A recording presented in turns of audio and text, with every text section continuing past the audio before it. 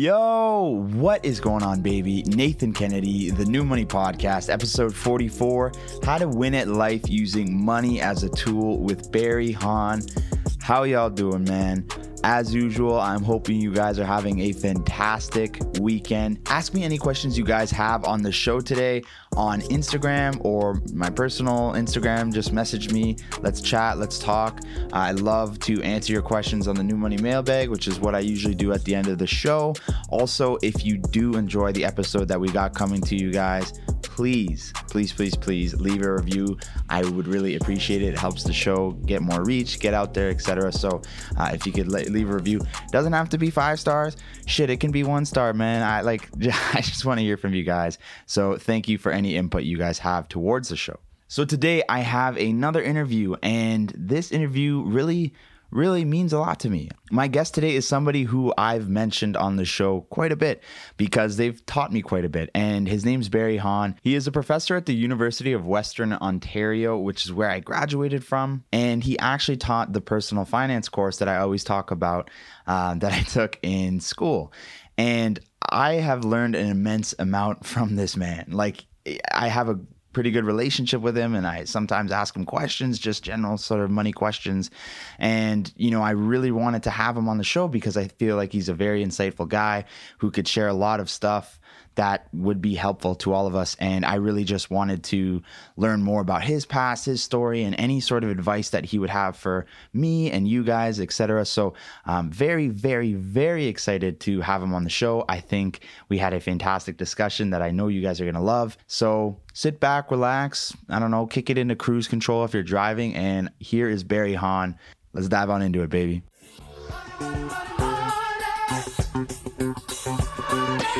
Barry, what's going on? Nathan, not much. Thank you so much for having me. This is a pleasure. I know we had a hard time getting your schedules lined up, so I'm really glad we could do this. No, all good. Thank you so much for coming on.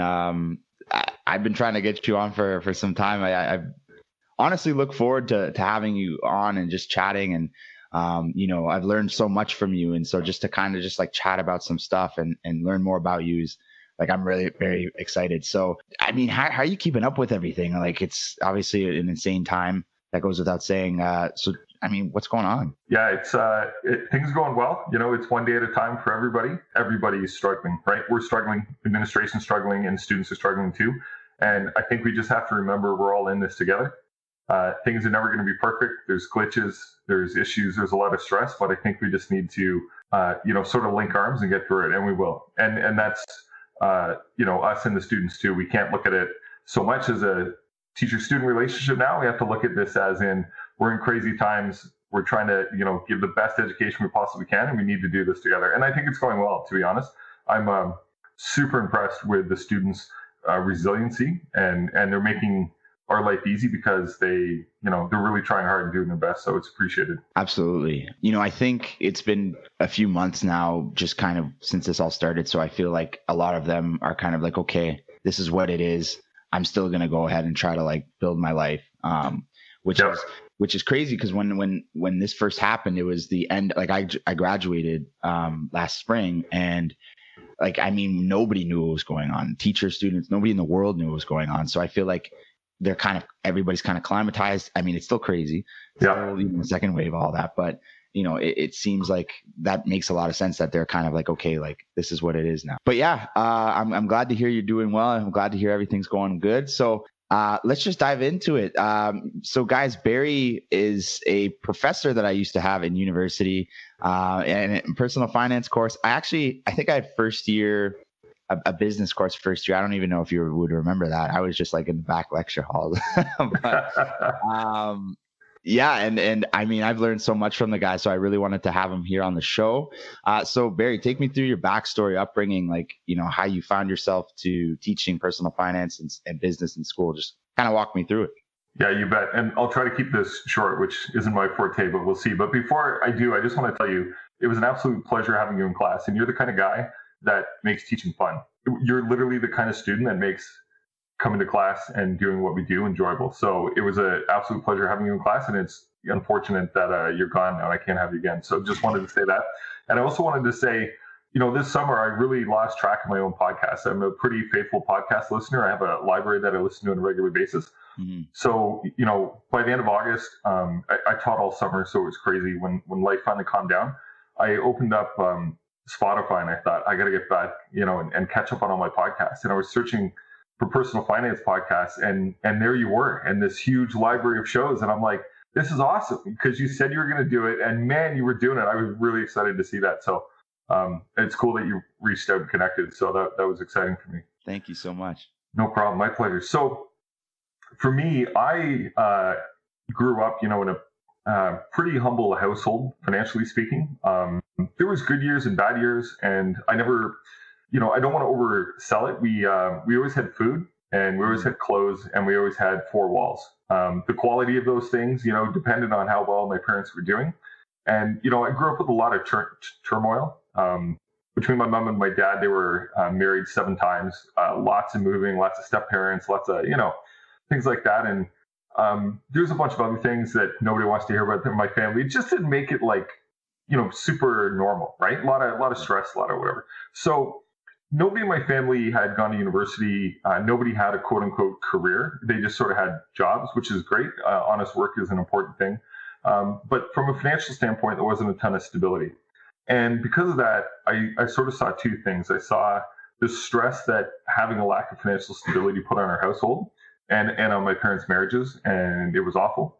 And I also didn't have anybody to teach me about money because, quite frankly, they were doing the best they could, but they certainly, I would say, were just getting by. So they didn't really have aspirations for things like investing and starting businesses and stuff like this. So there was nobody there to teach and mentor me because these weren't things that existed in my family. So growing up, I came to the conclusion that one thing I definitely wanted to do was go to university and get a career. And I'll come back to that in a little bit, I'm sure at some point tonight.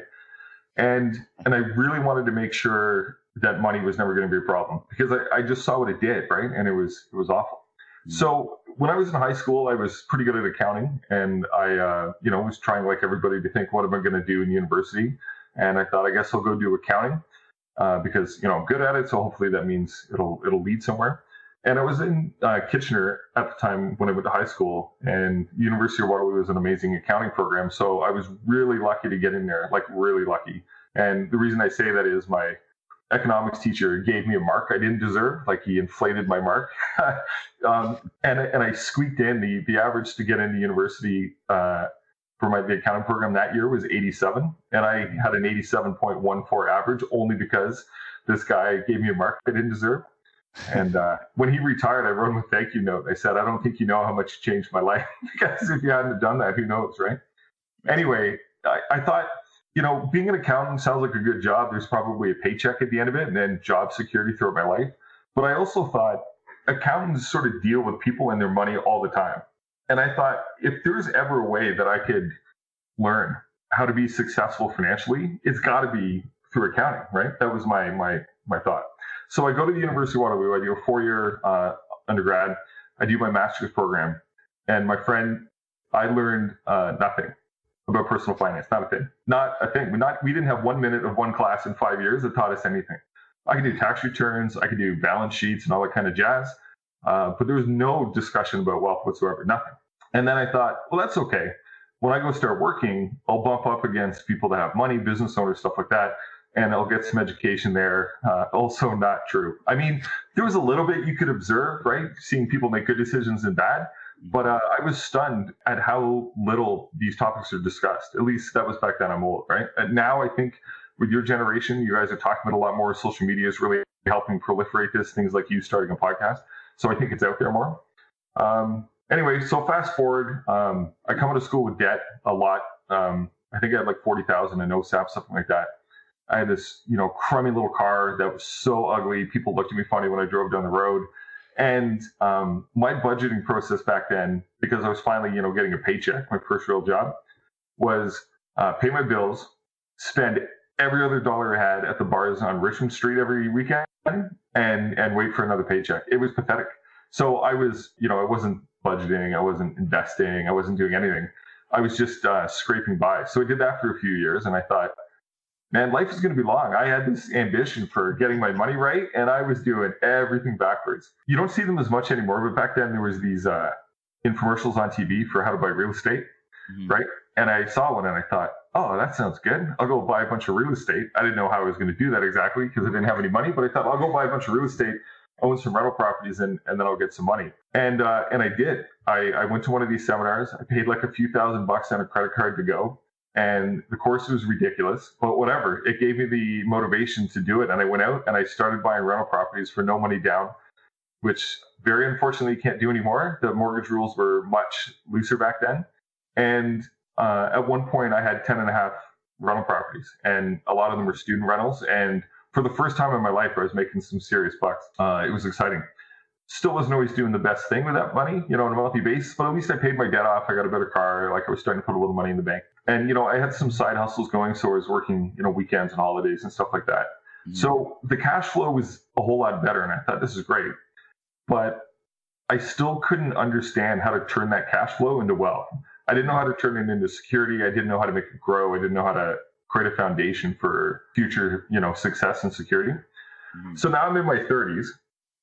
Still haven't figured it out. I mean, the money's good and life's comfortable and that was nice. But I was thinking, how do I get from being in my 30s to being in my 60s and actually having some bloody money, right? And I thought, if I have to go earn every single dollar, or even my rental properties, this is going to take forever. And don't get me wrong, huge fan of rental properties. So everybody that's listening, especially young people, don't take that as me not liking them. They're awesome, right? Definitely encourage people to look into those and investigate. So anyway, I'd been teaching a lot at this point in my career, but I was teaching accounting. I wasn't teaching personal finance. And in my mid-30s, I was right around 35, I met my now wife. And she was awesome. I was getting pretty old. And I thought, I got to get married and got to have kids if I'm going to do that. And I was so lucky to meet her because she's just like better than me in every possible way. And I thought, this is great. It's all coming together. So, we made plans to get married. And I thought, if there is a time in my life that I finally have to answer the question, what the hell do I do, financially speaking, it's now. And it's not that I was being chauvinist and thought that I had to rule the family, but I thought, I'm going to have a family now. I got to get responsible, right? So I worked with a guy. We're still great friends. We don't work together anymore, named Jeff. And he's got so much money. His wife's a doctor. They're doing great. And he was 2 offices down from me, 2 doors down from me. And I walked down one day and I said, what do you guys do with all your money? And he looked at me and he goes, what do you mean? And I said, well, I know you have a lot, but what do you do with it? Mm-hmm. And he said, oh, I invest like this. And he started saying things to me in words I didn't know. And I said, what are you talking about? And he said, go read this book. So I read The Millionaire Teacher by Andrew Hallman. And that book, it's so easy to read. It's so simple. Blew my freaking mind. It just blew my mind. I thought, this is it? This is all I have to do? Seriously? And I'm like, why wasn't there a course on this in university? This is ridiculous, right? This is so simple. So that book led to a million more books. It led to the podcast. It led to everything else. And then a few years later, I was so into it. I was just jacked. I was talking to people and I was coaching people if they wanted. I decided to leave the career I was in with the government and come teach at Western full time. And when I was doing that, they asked me, what do you want to teach? And I said, I noticed you have this personal finance class. I really, really want to teach that. And they said, sure. And I've been super fortunate to be teaching it ever since. And I just took it. I blew it up. I created it exactly the way I wanted. And I've been doing it ever since. So that was a super long answer, but there you go. That's how I got to where I am now. So for sure. No, that's great. That's great. So I guess kind of diving back in, when you were, acquiring all these properties, for example, I want to start buying properties for myself and start accumulating that. And to a lot of people, myself included, that is a wealth builder. You would assume that somebody that's acquiring properties, running a business, because it's 100% a business, has their money together. So kind of walk me through why you felt like that wasn't the case, that yes, you had these, you were growing your portfolio, but you were just kind of like, hey, I still haven't tackled this yet. Yeah, thanks. Great question. So, at the peak, when I had the 10 and a half properties going, the monthly cash flow was awesome. No word of lie. And, the mortgages are being paid down, the properties are going up in value, which are all the amazing benefits of rental property, for sure. But I looked at it and I thought, it is going to take me decades to get to the point where all of this turns into massive success, because it's hard to tap into the value of your property until you sell it. Well, I didn't want to sell it. I wanted to hold it for decades, right? And the rental income is nice on a monthly basis for sure. But when you do the math, like, okay, that's a lot of months before I get to $1 million. Like, how long is this going to take? So it was more that realization. And the piece that I was missing at that point, which, if I could go back now and do things differently, what I had been doing was building up cash flow, buying another property, building up cash flow, buying another property, which is an amazing plan. And there's so many people out there that have done that, and they now own like 40, 50, 60, 70 properties, and that's all they do, right? For some reason, I had it in my mind that I really wanted to keep working full time. 10 and a half was stretching me to the limit. And I thought, okay, well, I can't add any more because I just can't handle it. So now with the extra cash flow I had coming in, because I wasn't going to add the 11th property and the 12th and the 20th, I didn't know what to do with it.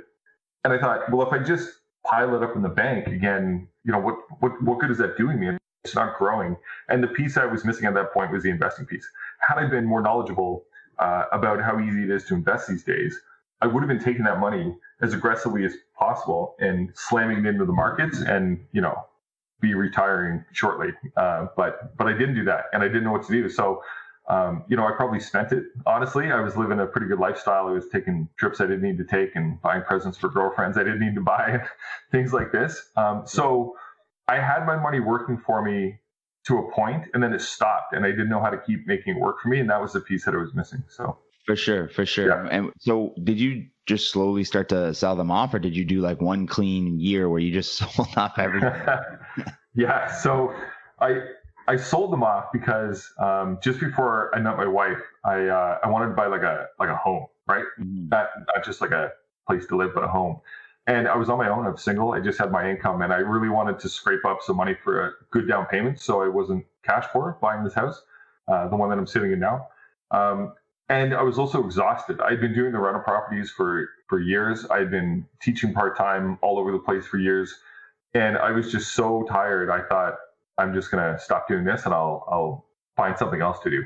Every now and again, I think to myself, how do I feel about that decision? Do I still wish that I had those properties? How different would life be today? And, it's hard to say in hindsight, it's 2020. And some days I think, man, it'd be super cool if I still had these places because I'd have, this much more wealth and this much more cash flow, but it is what it is. So to answer your question, I started selling them off slowly.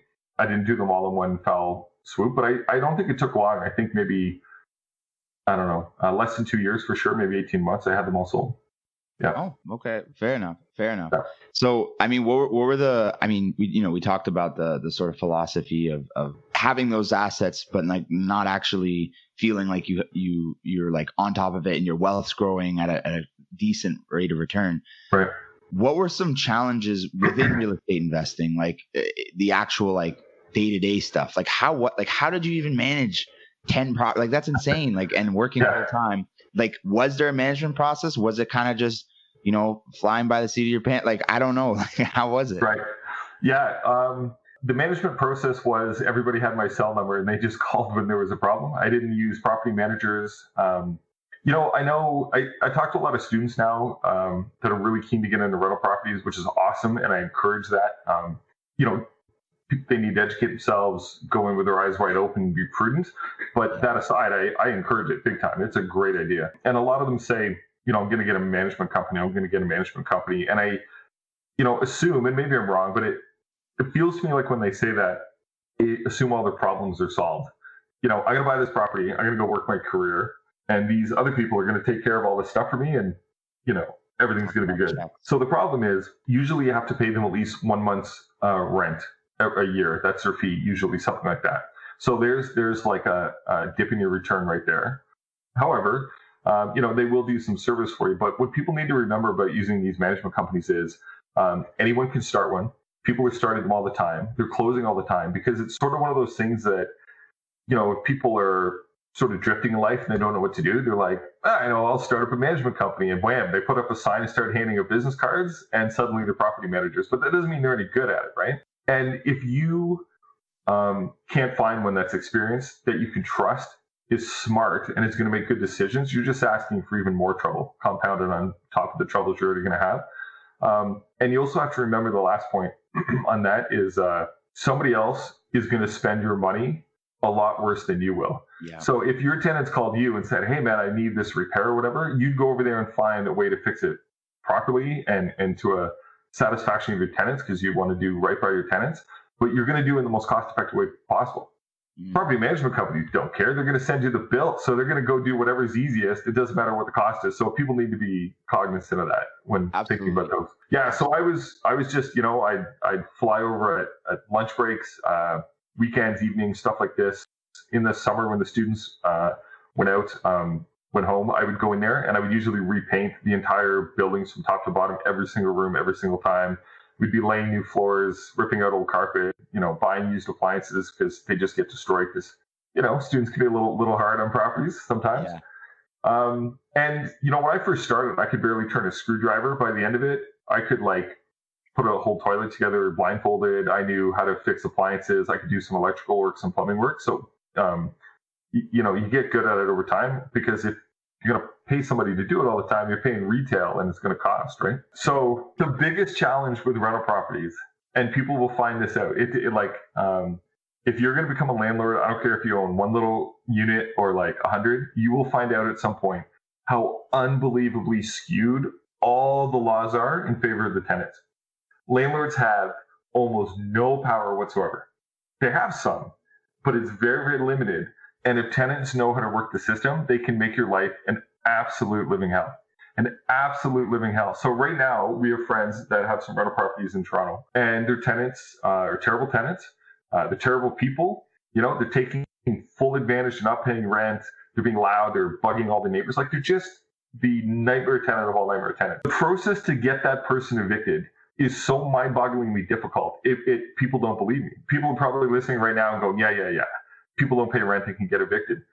Yeah, they can, but the process to actually get that done can take months and months and months. And there can be hearings, and they're going to lie, and the whole time they're not paying you rent, and you have to pay all the bills. And right now, during COVID, not that we expect this to happen regularly, they're not evicting anybody, right? So there's people squatting all over the place, paying nothing, and you're on the hook. So I had 3 bad instances I can remember of tenants being nightmare tenants. Trashing places, not paying rent, having to evict them. It was terrible 3 times in 10 years. A lot of my tenants were great though, but those times are going to come. They're hard on your emotions because, most people are caring people and don't want to be total jerks, but then you're being treated like a jerk. It's awful, man. It's just the worst. So the one biggest mistake that I made when I had my rental properties was not setting cash aside to cover the times when the tenant stopped paying rent.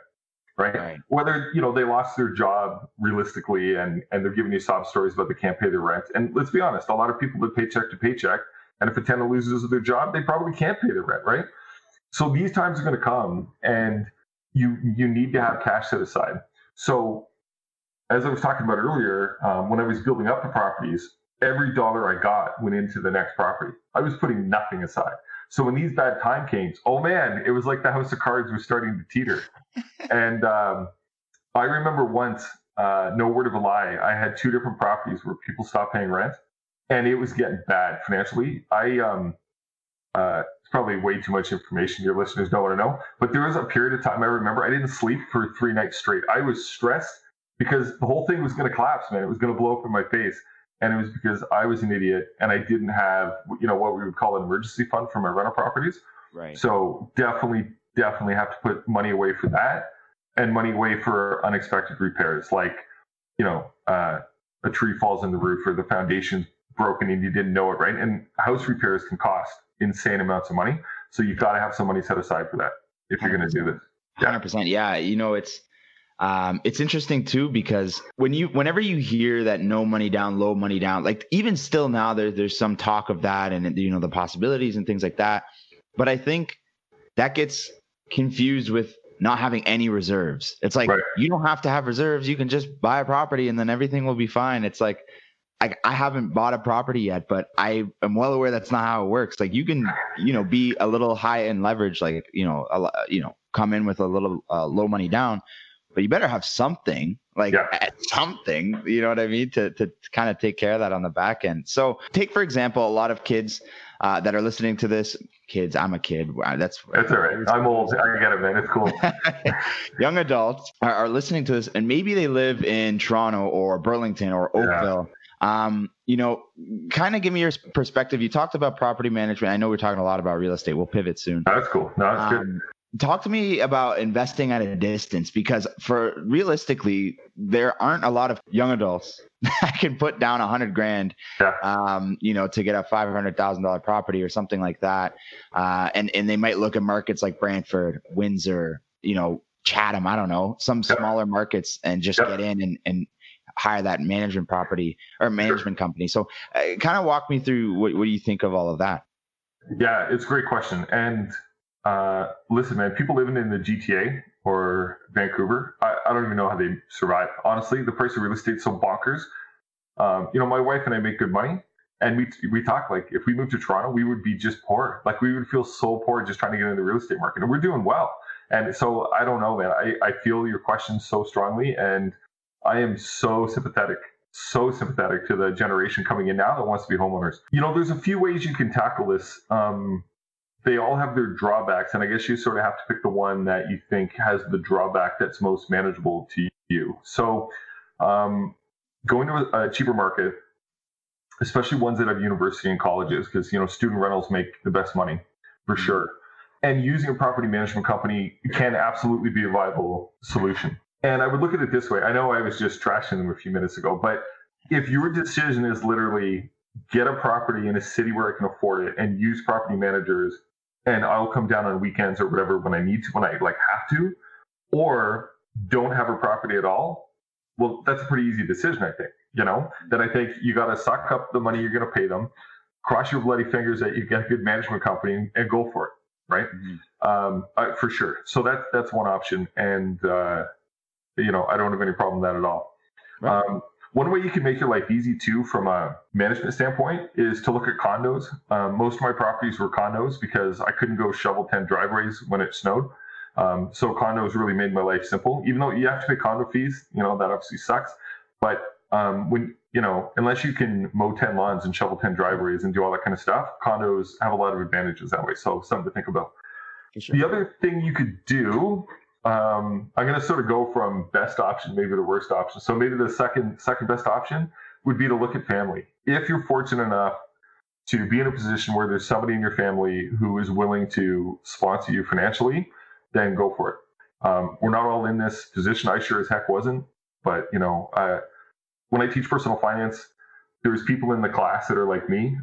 Man, when I was in university, I was so poor. I was so poor. It was insane. I had to go on welfare 1 month in university. That's how broke I was. Versus there was some people, in my class at any given time that have $300,000 in their bank because their parents just gave it to them, right? So there's a wide range. So if you happen to be lucky enough, and your mom and dad can help you, or you got a rich uncle, or your grandma loves you to death, and they're willing to sort of partner with you, great way to go.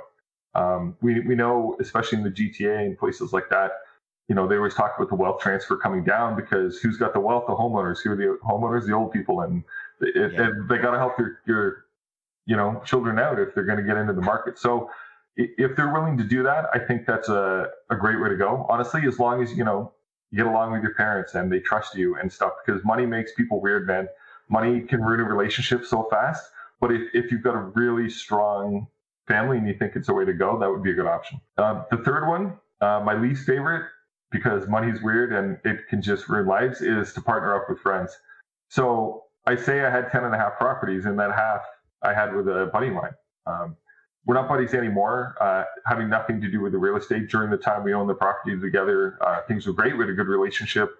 We had a common vision. We both worked really hard, and we were really fortunate. But I've got some other good friends that have gotten into properties with people and literally had to go to court because the relationship got so soured and they couldn't disentangle themselves from the business together.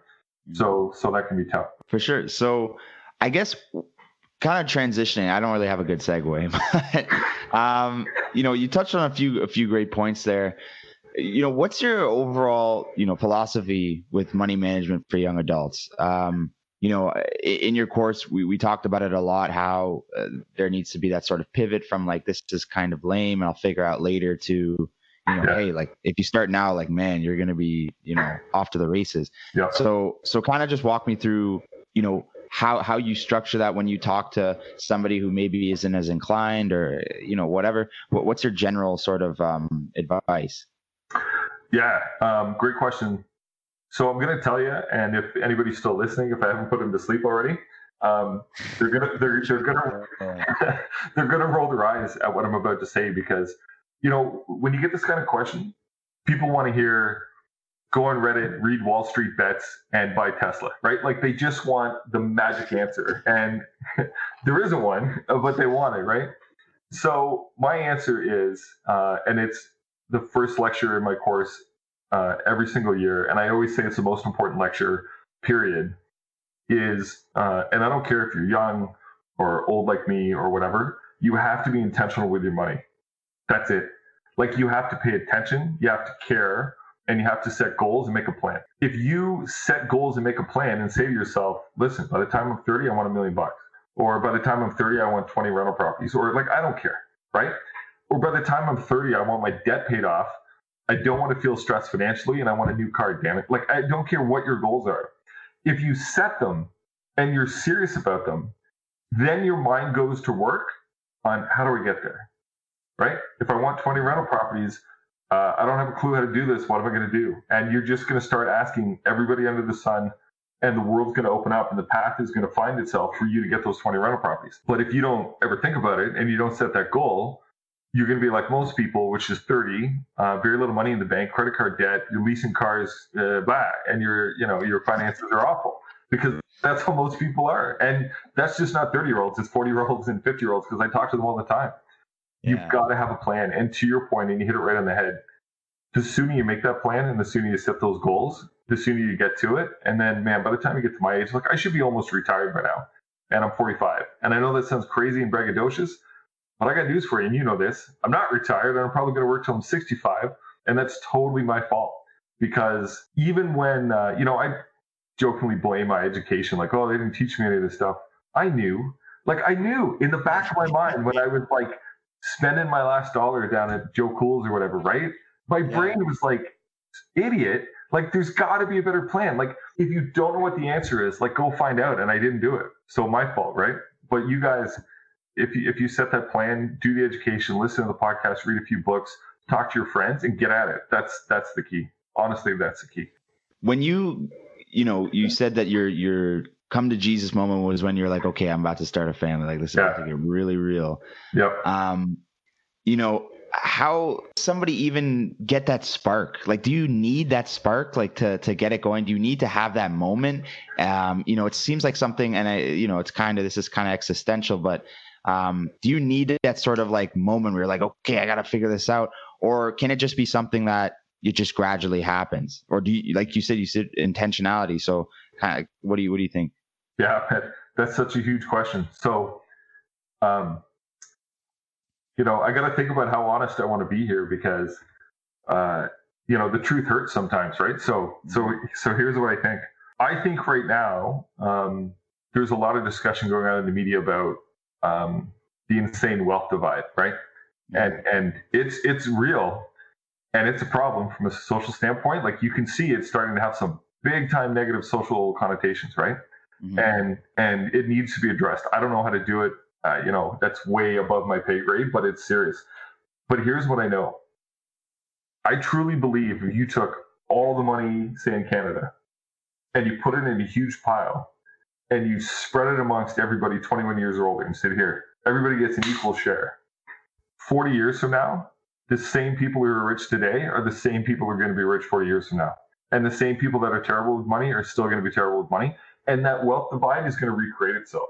And I say that because for whatever reason, some people are just naturally gifted, they're talented, they're energetic, they're like a guy like you. You're like, no barriers, watch this, I want to start a podcast, boom, you did it. And look at the guests you've had on and the things you're doing, right?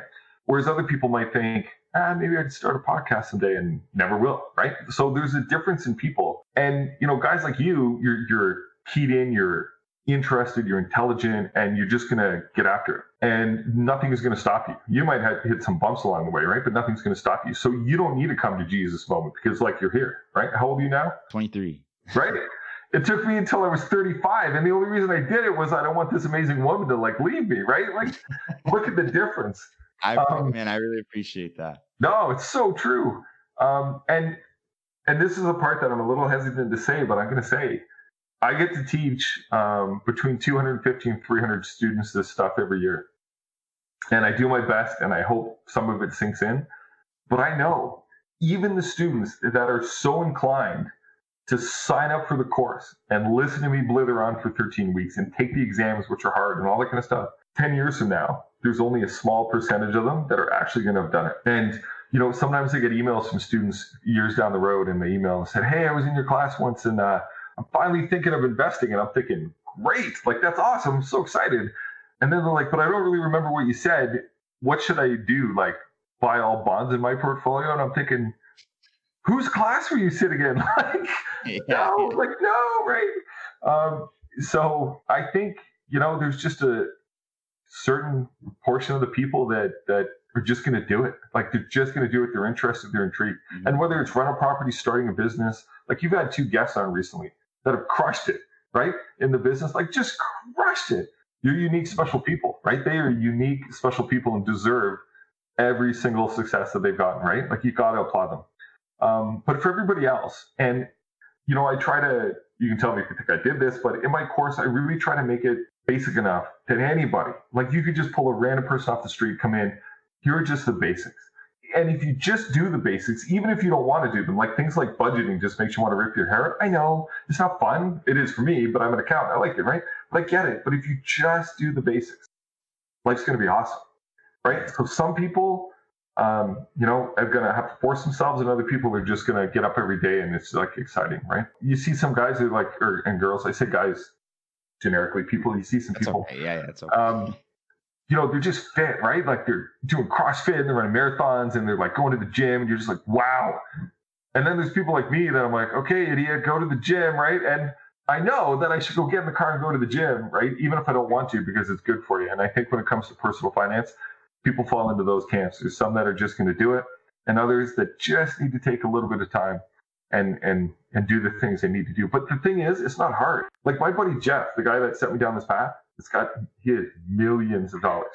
You know how much time a year he spends investing? 30 minutes. He does it on the first business day in January and then looks at it again the following January. It doesn't have to be complicated. It really doesn't. No doubt. And I talk about it in the show a lot. It seems like, obviously you need to, educate yourself, learn about the fundamentals, etc. But like you said, like everybody pretty much knows what they need and what they want. And it doesn't matter if it's the gym, if it's money, if it's your relationship, if it's a to-do list, like procrastination, you know what you got to do, but emotionally and rationally, like they don't get along sometimes. And, that's right. Those parts in your mind kind of battle. And so that's where I sympathize with people. I'm like, I get it. There's different, we're emotional beasts, in nature. And so but that's the crux of it. Like you do know like what's good, and you do know that like this is something. So you just got to get it going. You touched on investment philosophy for a second there, and kind of, people, former students will come and kind of say, hey, like, what should I do? I mean, what would you say you don't have to give like a specific fund or anything, but what's your sort of investment philosophy for young adults? Should they have all equities? Should they have some bonds in there? Should they have crypto? Like what's their general philosophy there? That's awesome. You're trolling me with the crypto thing, right? I am. Forex. Yep. So I just want to preface this by saying, I'm not a licensed advisor. I'm just giving you my opinion, and it's just my opinion. And everybody should go do their own research, get their own advice. So you can take this or leave it for what it's worth. I want people to make their own decisions. I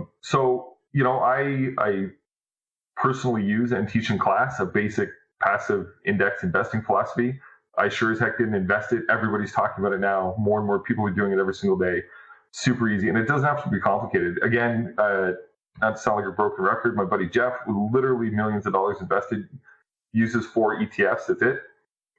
And it's simple, man. It doesn't have to be complicated. And he's doing great. He's got a 10% annualized return since the day he started investing. It's fantastic.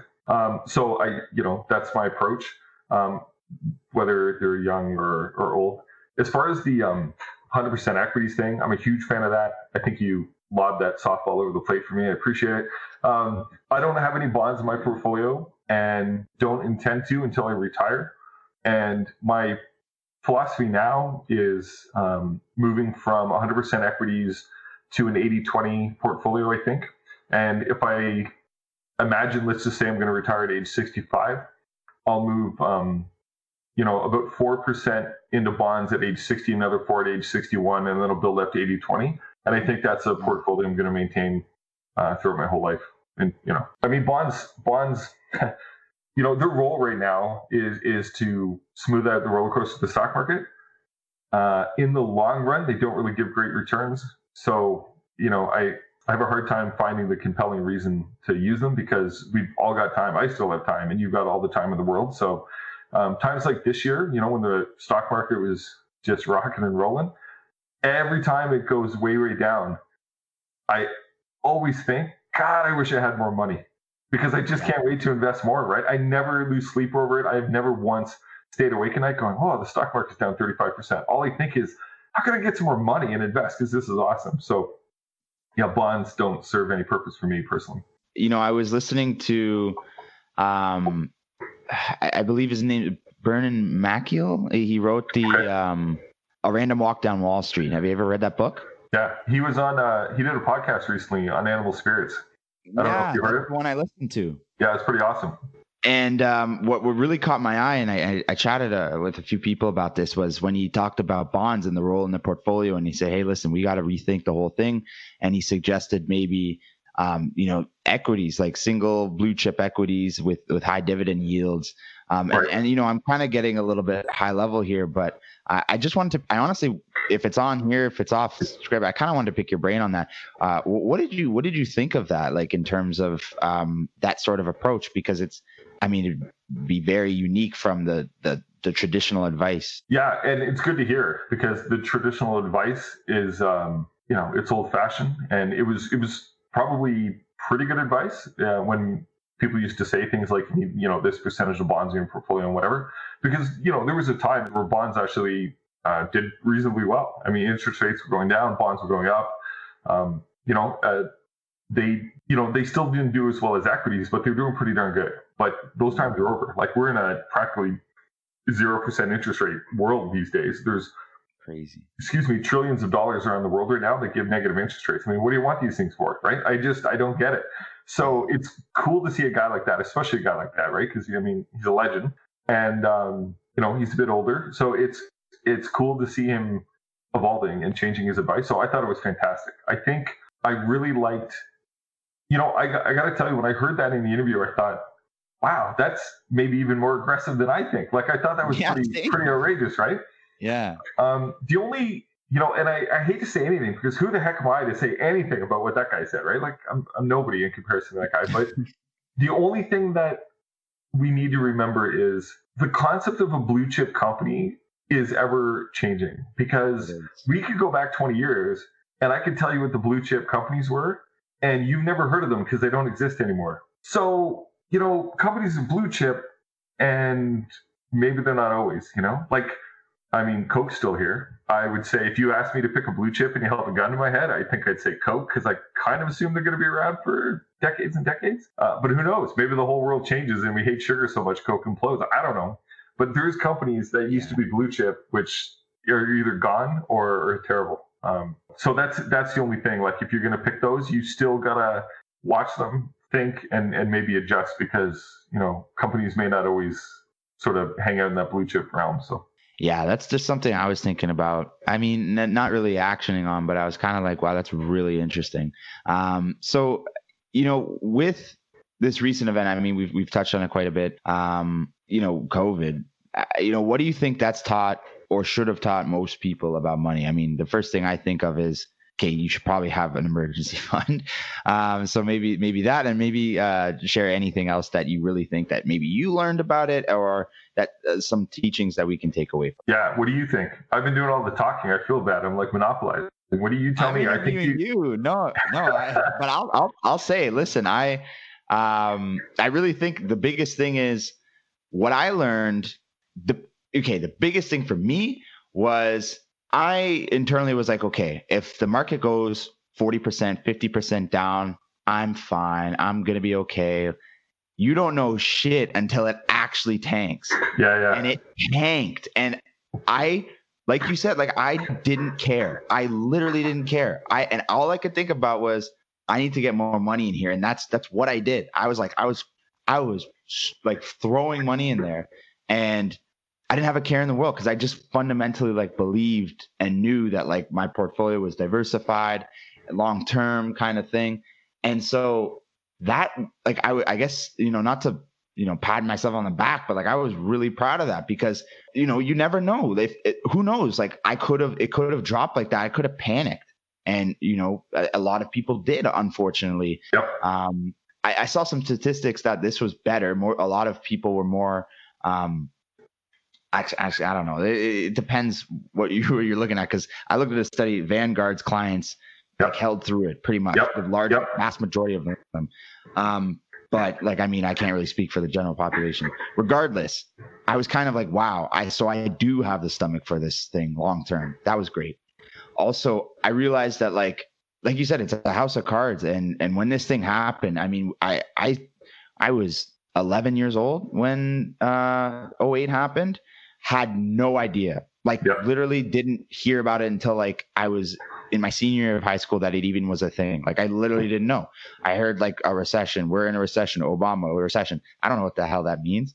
So this was this was the first time that, my age group kind of went through this and kind of just saw people losing their jobs, things getting really tough, businesses going under, GNC, like you just walk by, you'll see they're completely bankrupt, like big names going down. And I realized, wow, like another thing, like, there's more to like things aren't always what they seem. Again, a cliche, but like, you really see that how it's not only people, it's businesses, it's big corporate businesses, it's everybody, every entity. There's good ones and there's really bad ones, and it all comes down to how they're managing their finances. I guess GNC was way too leveraged. They were way too over their skis. They weren't innovating enough. They weren't going online enough, and they got eaten up.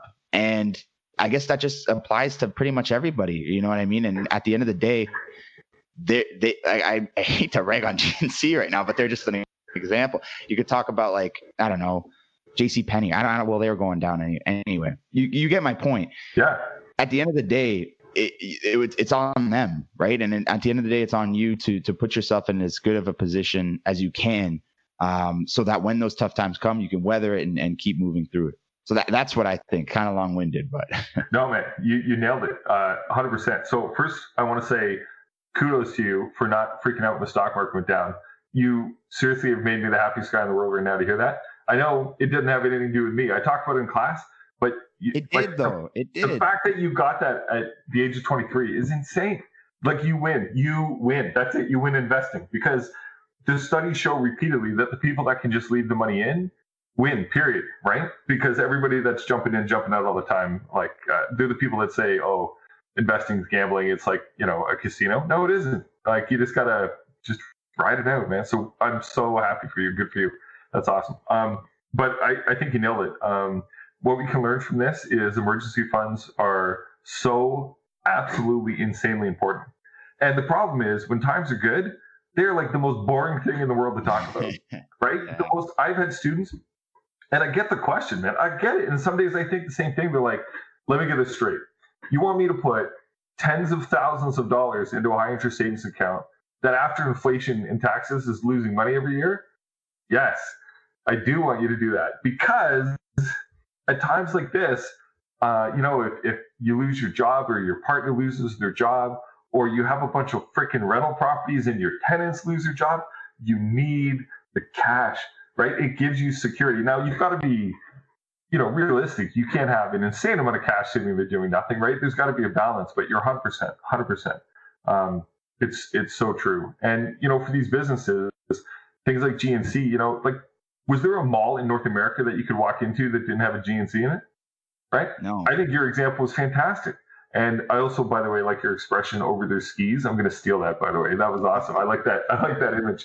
But they're like the corporate example of too stretched, no emergency fund, right? And unfortunately, a lot of people, most people, sadly, it's true, live that way, paycheck to paycheck, too much debt, no safety net. And, in Canada, I think we're a little bit luckier. Our government, love them or hate them, seems to have responded pretty well to this. And they're really trying to help not have this be a financial catastrophe, which, I'm not a Trudeau fan, but gotta applaud him for at least they're trying. I don't know how we're going to ever recover from all this money they're spending. That's another conversation. But in the States, man, what did they send? Like $1,200 check to everybody and that's it? It's like, you know how many people down there are broke? Like broke. So emergency funds, man, they matter. Because I'm telling you, as sure as you're sitting here, and if people don't believe this, go ask your parents and your grandparents. It's not a matter of if something crazy is going to come along in life. It's just a matter of when. Somebody's going to lose a job. Something's going to happen. A kid's going to get sick. You got to stop working. Like something is going to happen. And to have that, to steal a line from Dave Ramsey, big pile of cash to just land in as a safety net is awesome. I know you got to get going soon. I'll just ask you one last question here. And you did touch on it a tad bit. What's one thing that's just going to make somebody successful in life versus not? Like I always ask every guest, what's the one thing they think is really the thing that sets apart a young adult, old adult, anybody really? Yeah. So I hate to be repetitive, but I'm going to say it, goal set. That's it. And I don't care if we're talking investing goals, rental property goals, starting a business goals, relationship goals, like you said, fitness and health goals. If you don't have them, you'll be like so many people I've talked to that are in their 50s. And one day they just wake up in a cold sweat because it dawns on them that, oh my God, there's not much time left. And I don't have any freaking money. And well, it's great that you called now. It would have been awesome if you called when you're Nathan and you're 23 and like, let's get at it. Right. So I cannot stress how important that is. I remember when I was younger there and I was buying the rental properties and stuff. I talked to other people who were starting businesses and rental properties and stuff. And it's hard to know if these stories are true or if they're just made up because they sound good. But allegedly, down in the States somewhere a long time ago, they did a study of really successful people. They just went up to them and they asked them pretty much the question you just asked and said, like, what's like, if you had to boil it down to one thing, right? That was the reason for your success. What would it be? And allegedly the number one answer was goal setting. And apparently so many of them, now this, you got to remember, this is pre-computers, pre-phones in your pocket, right? So this is like pen and paper days, could pull out the piece of paper out of their wallet or their purse or whatever, their desk drawer, that they wrote on when they were 21 that they folded so many times it's almost falling apart and said, by the age of 30, I want to be a millionaire. Mm-hmm. And they were wildly successful because like they set a goal and they said, okay, if this is how I want to get there, how am I going to achieve it? And, it sounds like pretty darn good advice to me. I'm sure you remember from class, my quotes. I always have like a million quotes, but one of my favorite ones of all time is, if you aim at nothing, you'll hit it every time. Right. And then you're 50 and broke and going, oh my God, what am I going to do? So I can't stress that enough. And, whenever it is, if you get married or just whatever, decide you're going to be with somebody, whether you get married or not, you sort of hit that phase of life. One of the coolest things you can possibly do is sit down with that person and dream. Dream is a much sexier word than goal setting, but sit down and be like, where do we want to be? What do we want to do? Right. So for my wife, for example, like I said, she's fantastic, better than me in every way. And from a financial standpoint, we have never had a conflict once, which I count my lucky stars because money problems is the number one cause of divorce, which is ridiculous, right? But anyway, it's true. And we've never had a money conflict. And one of the things about her in that vein that I feel so fortunate is she's a natural born saver, right? She can save money like you've never seen. I'm a natural born spender. I have to rein myself in. Like I have to make sure I'm putting money away every month into investments and stuff, which I really enjoy doing. But my natural inclination is to spend like crazy. But one of the things for her, even though she really wants to save money all the time, is she's really adamant that we put money aside to take the kids on amazing vacations or experiences or whatever, right? So that's one of our goals. We sit down and I say to her, look, we're putting this much weight in investments. This is our projection. This is what retirement's going to look like. These are our goals for like a new car she wants some time in the future and all this sort of stuff. And she always says, well, what about the vacation? How are we doing on the vacation thing, right? Because it's so important. So we put that money aside. And it's huge because if we didn't do that and my daughter doesn't get to go to Disneyland when she's 5, my wife is going to be pissed at me for like years, right? And she's right, because being able to go and take my daughter to Disneyland when she's 5 is like amazing. Just wait and see how much it costs to take somebody to Disney. Nathan, if you ever have kids, just going to say that. But being able to do that stuff is important. So when you sit down with your partner or spouse and you set those goals, like we talk about all the places we're going to travel. We talk about how much money we're going to need to do that when we retire. And, we've got some, I think, pretty aggressive goals for where we need our retirement accounts to be. But it's important to us because that's where we want to be. But, if we didn't have those conversations and we didn't have a shared vision for where we want to be, you know what we'd be doing? We'd be driving leased BMWs and like blowing money like crazy and, spending our money and God knows what. And then when we got to retirement, none of these things that are super important to us would actually happen, right? Or we wouldn't be going to Disneyland in a couple of years. So, yeah. So goal setting. Sorry, you talk about long-winded, man. I'm all over the place today, but goal setting is so important. And listen, when you're young, if you don't have a spouse or partner to do that with, grab your like best friend and just say, let's dream, right? And birds of a feather flock together. I'm sure you've got a lot of people in your social circle that think like you, act like you, talk like you, and walk the walk like you, right? And you guys can sit there and spur each other on to greater heights. So yeah, absolutely. I'm very lucky to have some amazing friends, and we literally have like a weekly call, like where we'll just chat and get like, obviously, we just talk shit, whatever, but we'll talk a lot about the market and what moves we're making, and it's awesome. And I think that I liked what you said, just grabbing somebody that you're close to, if it's your girlfriend or boyfriend or friend or mom, I don't know. Yep. And just being like, man, like I'd really like just dream for a second, and obviously follow that with intentionality, action, etc. So Barry, that's pretty much all I have for you today. I just want to say thank you so much. You really are somebody I look up to a lot and always have, and I've learned, like, I can't thank you enough. And so I feel very honored to have you on, and thank you so much for the kind words you said. Had a great time chatting with you. My pleasure. But look, I'm not going to let you go yet because I got a question for you. And first, I want to say 2 things. In the olden days, that group call you're on, if you want a fancy word, you want to sound like a I don't know, bit of a smart ass. They used to call those mastermind meetings, right? Yeah. So you're getting together. Oh, do you? Oh, good for you. Yeah. That's awesome. See, you were too humble to say it, but good for you. That's awesome. And I appreciate your kind words, but listen, the only thing we can do in university as teachers is just set the foundation. You guys got to build on it, and you're building on it. And seeing you do that is so exciting to me, because it's like, oh my God, something I taught is actually sinking in and somebody's taking it and running with it, right? So my contribution to any success you have is like 1 out of 10. You're doing the other 9. It's all you, man. You're putting in all the effort and you're doing all the work. That's the hard part. I had the easy part. You're out of school. You graduated. You're, adulting. I don't know if you guys still say that, but apparently, right? Yeah. Yeah. What do you think is the most important thing that somebody your age group should be doing right now from a financial standpoint or a life standpoint? I'd say the number one thing, I think, just kind of like you said, like just kind of think, just kind of wonder, like, where am I trying to go, and know that you don't have to have an answer. Know that you don't have to know or have a blueprint, or know that like you have to know that you're not gonna know. I think that's the one thing that I'd say. You got to know that you're not gonna know, but you still gotta like try to have some sort of vision and plan for the future.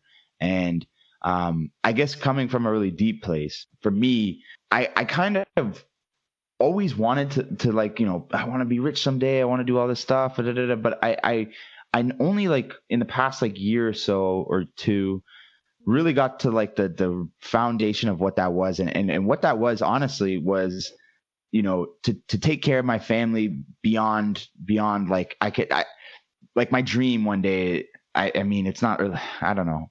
I guess you could call it a dream, is for some ridiculous, absurd, ludicrous bill to come through. And I don't even think about it. Like, I'm just like no problem. I'm good for it. You know what I mean? Like that is the moment that I've been thinking about since I was like a kid, like a young like kid. Is like, wow, I hope one day something comes up that's just like obviously I don't hope that comes up. You know what I mean?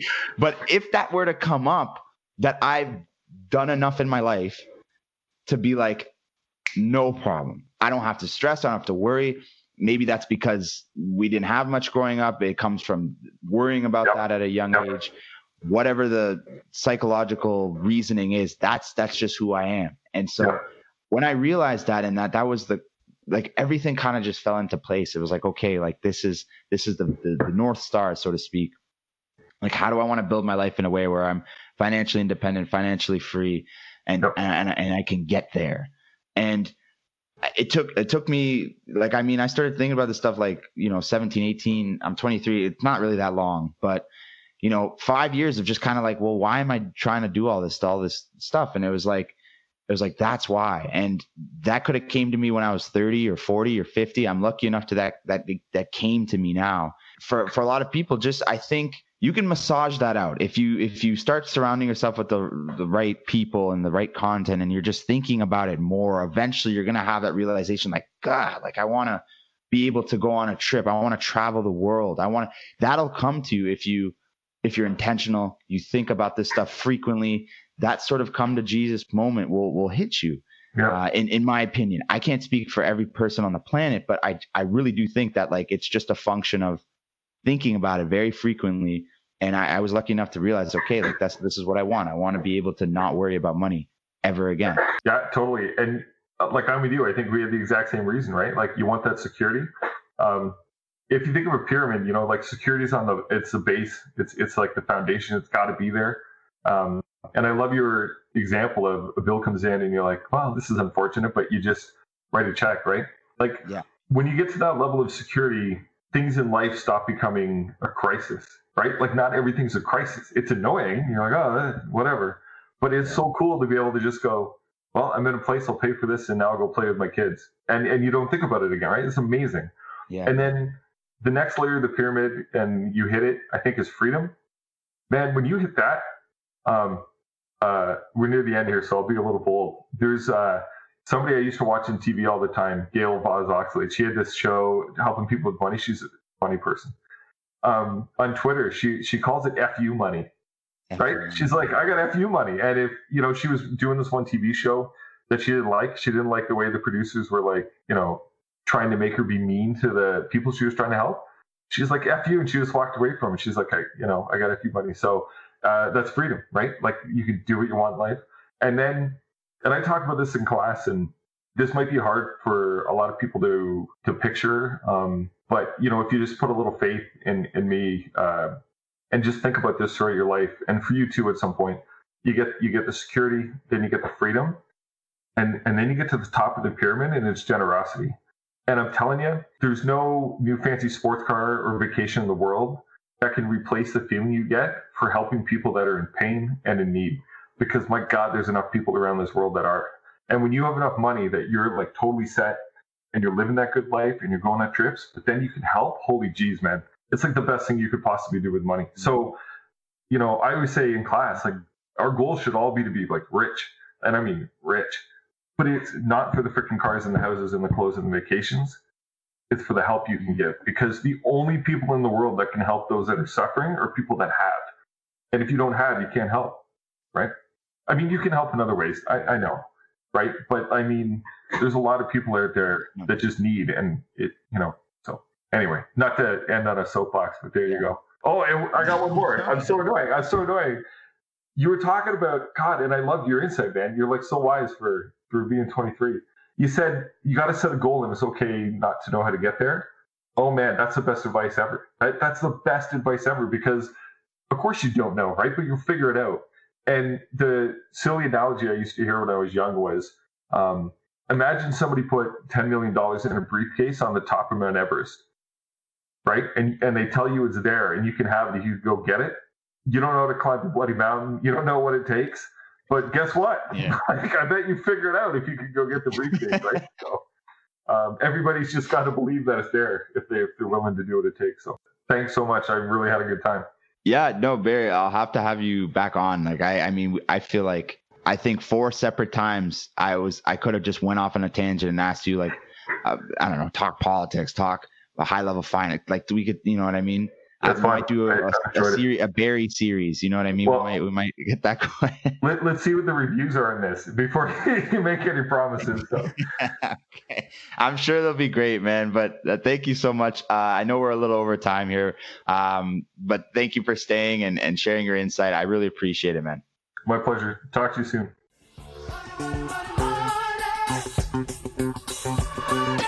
So there you have it. That was my conversation with Barry Hawn. Learned so much about his past with real estate and his money struggles and money successes and all that kind of stuff. And I'm glad in fact, I'm honored to have brought him on the show.